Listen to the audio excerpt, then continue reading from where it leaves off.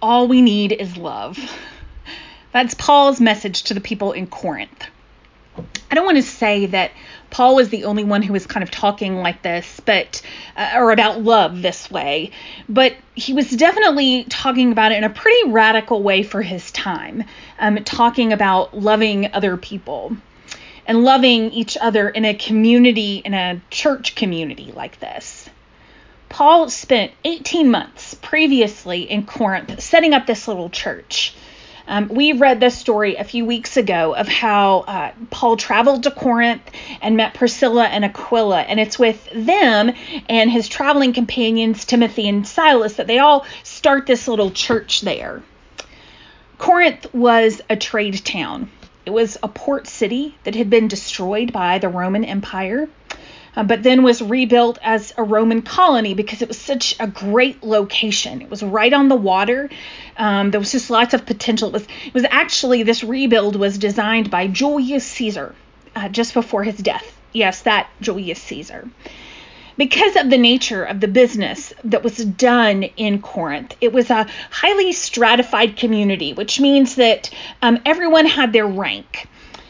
Because it was a colony, there were a number of people who were there working on behalf of someone else back in Rome, working in this new place to try to make a name for themselves and to make wealth for themselves. It's not exactly like the ideal that we have of the American dream where you work hard and anything's possible. It was a place where you not only wanted to move up in the world for what it could do for you, but also because you needed to move up in order to make things possible for the people that you were working for those trade deals, those business partnerships. So these people were constantly trying to vie for a better position in society. But even here in Corinth, new wealth and position could only get you so far. Out in Corinthian culture, outside of this little church, you were pegged in a certain status. And so you could only move up within your own category. From what we can best tell, the people in the Church of Corinth were a mixture from all the different tiers of society, maybe excluding the very top tier. And in this new community, some saw this as an opportunity to keep climbing. It was a new system that did not seem to have the same limits that the larger Corinthian culture had. Not only did they expect respect and position because of the places they held in society outside of the church, but they were also trying to carve out a better position for themselves within the church. They wanted to exert an amount of control that they couldn't exert in the larger world. I think there's some real obvious parallels to our world today. We have Christians who come from a good long line of people who work hard, have been active in their churches, and suddenly they don't hold the same place they did in society anymore, just because of the color of their skin or because they are being active in their local church.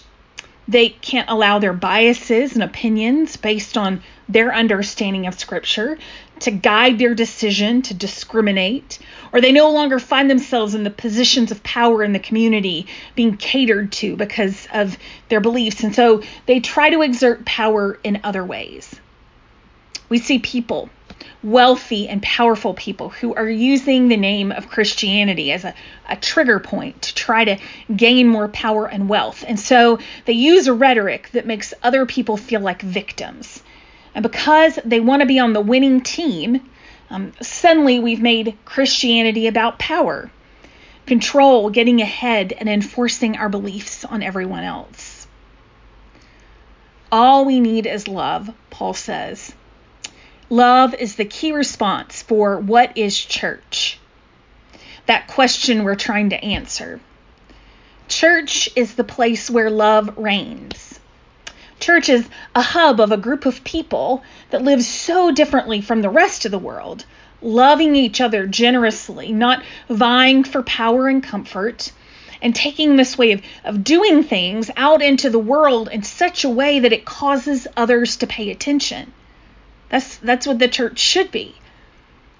Paul uses the form of rhetoric or arguing and debating that would have been really common to his hearers. So he says all of the things that love is not. It is not envious. It does not boast. It does not seem to do good things for others just for the opportunity to feel superior or look like a martyr. It does not do good things, no matter how good or generous they are, to feel like they're checking off boxes needed to be considered to be a good person. They don't have judgment goggles on questioning others' intentions, looking down on others that aren't like them. So what is this kind of love that we're being called to, and what does it look like?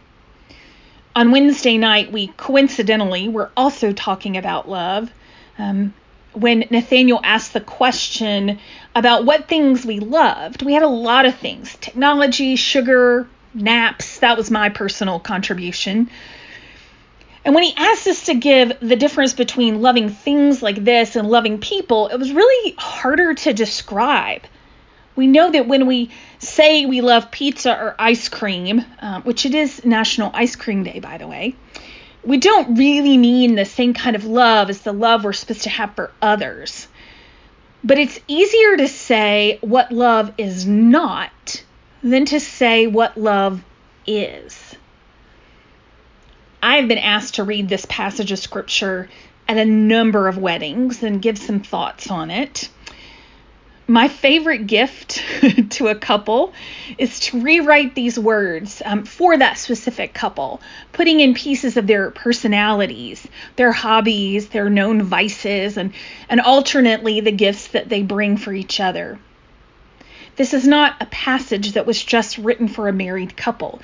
This was a passage written for the church. We know that we're supposed to love a spouse or family, but we don't know often what love looks like in our church and out in the real world. And so I want to help us today by writing what I believe love looks like in our world today using these same descriptors that are given by Paul. Love is patient, even in traffic, even in long lines, even when everything feels like it has slowed down in our COVID world today. Love gives multiple chances, with guidance, but with grace. Love is kind to the clerks at the store, to the person who refuses to wear a mask, rather than yelling at them like I want to do. It is kind when you don't want to wear a mask, but you do anyway, because someone who's probably paid minimum wage or is a shopper who is vulnerable asks you to. Love is not irritable or arrogant or demand its own way, even when you think or even know that your way is the best. Love gives grace to people, and like Brené Brown suggests, leads with the belief that people are doing the very best that they can with what they have at all times. Love does not rejoice in wrongdoing. It does not keep up systems of power set up that harm others, that have kept others from having the opportunities that we have had. Love is willing to do the hard work of unlearning what we have always been taught. It does the hard work of relearning our world. It's willing to be humble enough to say, I don't understand everything. It's willing to say that some of the things I have understood as truth may have just been a truth that's been constructed to give a certain group of people power. And while I have worked really hard with what I have, while I have been mistreated in this system, I have also benefited from this system in ways that others have not. In ways that specifically people on the margins have not. In ways that people of color, especially Black people who are poor, Native Americans, immigrants, LGBTQ people who are differently abled, have been limited and controlled. Love says, I am willing to learn. I do not have all the answers, and I am willing to do the hard work of shaking up and breaking down the world as I have understood it. And I will do that with humility, not labeling myself as an ally or seeking validation, but doing it from a place of wanting to love others better, to understand the worlds in which they live. No, love never ends. It keeps it going. It keeps going because we have a church that loves us, a God that loves us abundantly and unending. It never ends because we allow ourselves to be humble enough to be loved by others and by God. When I asked Richard with Love from Jesus in our interview at another point, one of the really screechy points that I couldn't show you, what would he want us to know about our community, especially the parts of our community that maybe some of us don't often see? What would he want us to remember? And he said he would want us to remember that we are all in need. Some needs are more tangible, more out in the open to see, especially right now as the income divide is growing. Some need food, housing, furniture, and clothing. But he said we cannot convince ourselves that we are not also in need, that people that we meet are not in need, no matter how hidden their needs are. I came across this story this week by Sean Dietrich, who has a podcast and a daily blog, and it's called Payday. Here's the story. He's a normal guy who cashed his entire paycheck last month for charity. Not for me, but for, charity, giving back. He did it because he was ahead of his bills for once. At first, he was going to put the money into savings, but something made him do otherwise. Call it a gut feeling. He's a part-time truck driver and a night shift security guard. He's a dad with 2 daughters. He sees them mostly on weekends. The first person he gave money to was a woman at his daughter's daycare. The woman's car had duct tape covering her passenger window. Here, he said, someone told me to give you this. 100 big ones. The lady almost lost it. He didn't expect the reaction, which was unrestrained hugging. His next victim was an old man in a supermarket parking lot. The man was placing flyers beneath windshield wipers. Our hero dug into his pocket. The old man only looked at the money with big eyes. Are you with the company who hired me? He asked. Yeah, he answered. Here, the boss told me to give this to you. The farmer's market downtown, he wandered the booths of honey jars and fresh breads with his daughters. A teenage boy and girl were playing guitars. They had CDs for sale. They had young voices and real talent, but nobody was buying. People only walked by them. He dropped a tip in their bucket. Then he bought their whole box of CDs. The teenagers were so overcome that they forgot how to hold their guitars. And for the next few weeks, he searched for people to give money and CDs to. He tipped waitresses too much. He tossed money at men holding cardboard signs. He even tipped his mailman. Then it happened. He was at a uniform supply outlet. He was on the job making a delivery. The woman was hard to miss. She had kids with her. She was buying scrubs. Her money was on the counter for the world to see. The cashier watched the woman count quarters. He took his cue. He threw his money down. Here, someone told me to give this to you, he told the woman. She almost fainted. She thanked him. She offered to pay him back. He declined. She explained that she'd been hired at a veterinary clinic. It would be the highest paying job she'd ever had.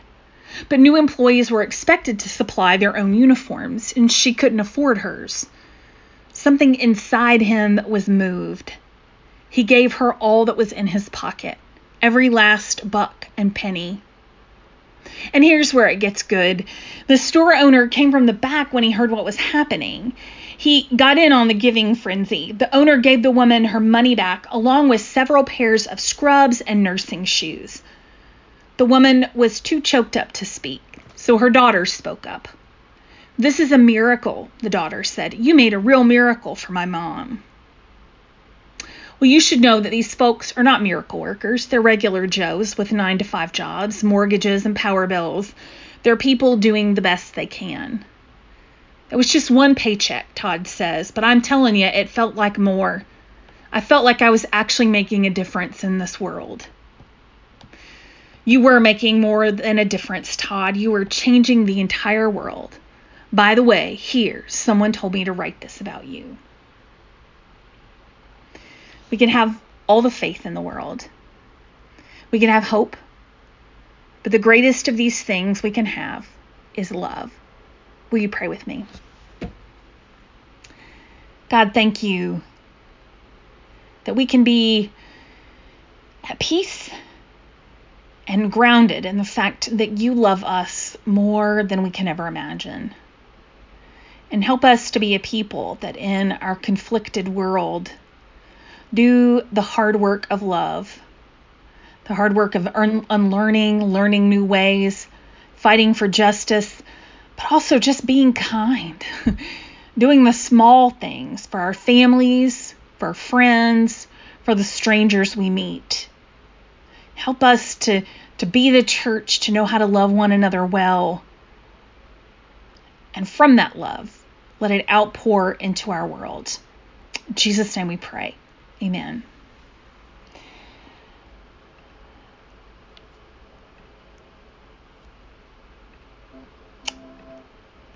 Again, our final reflection questions for you to keep pondering are: when have you known deep down that you were loved?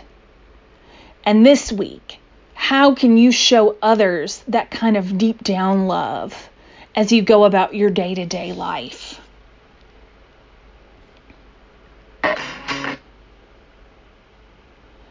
As we close our worship time together,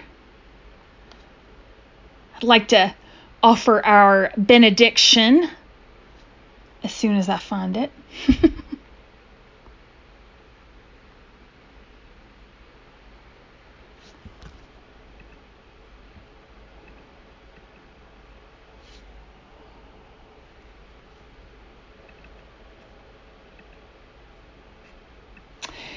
And now, may you go in peace, feeling the presence of your brothers and sisters in Christ, even as we are separated, in these extraordinary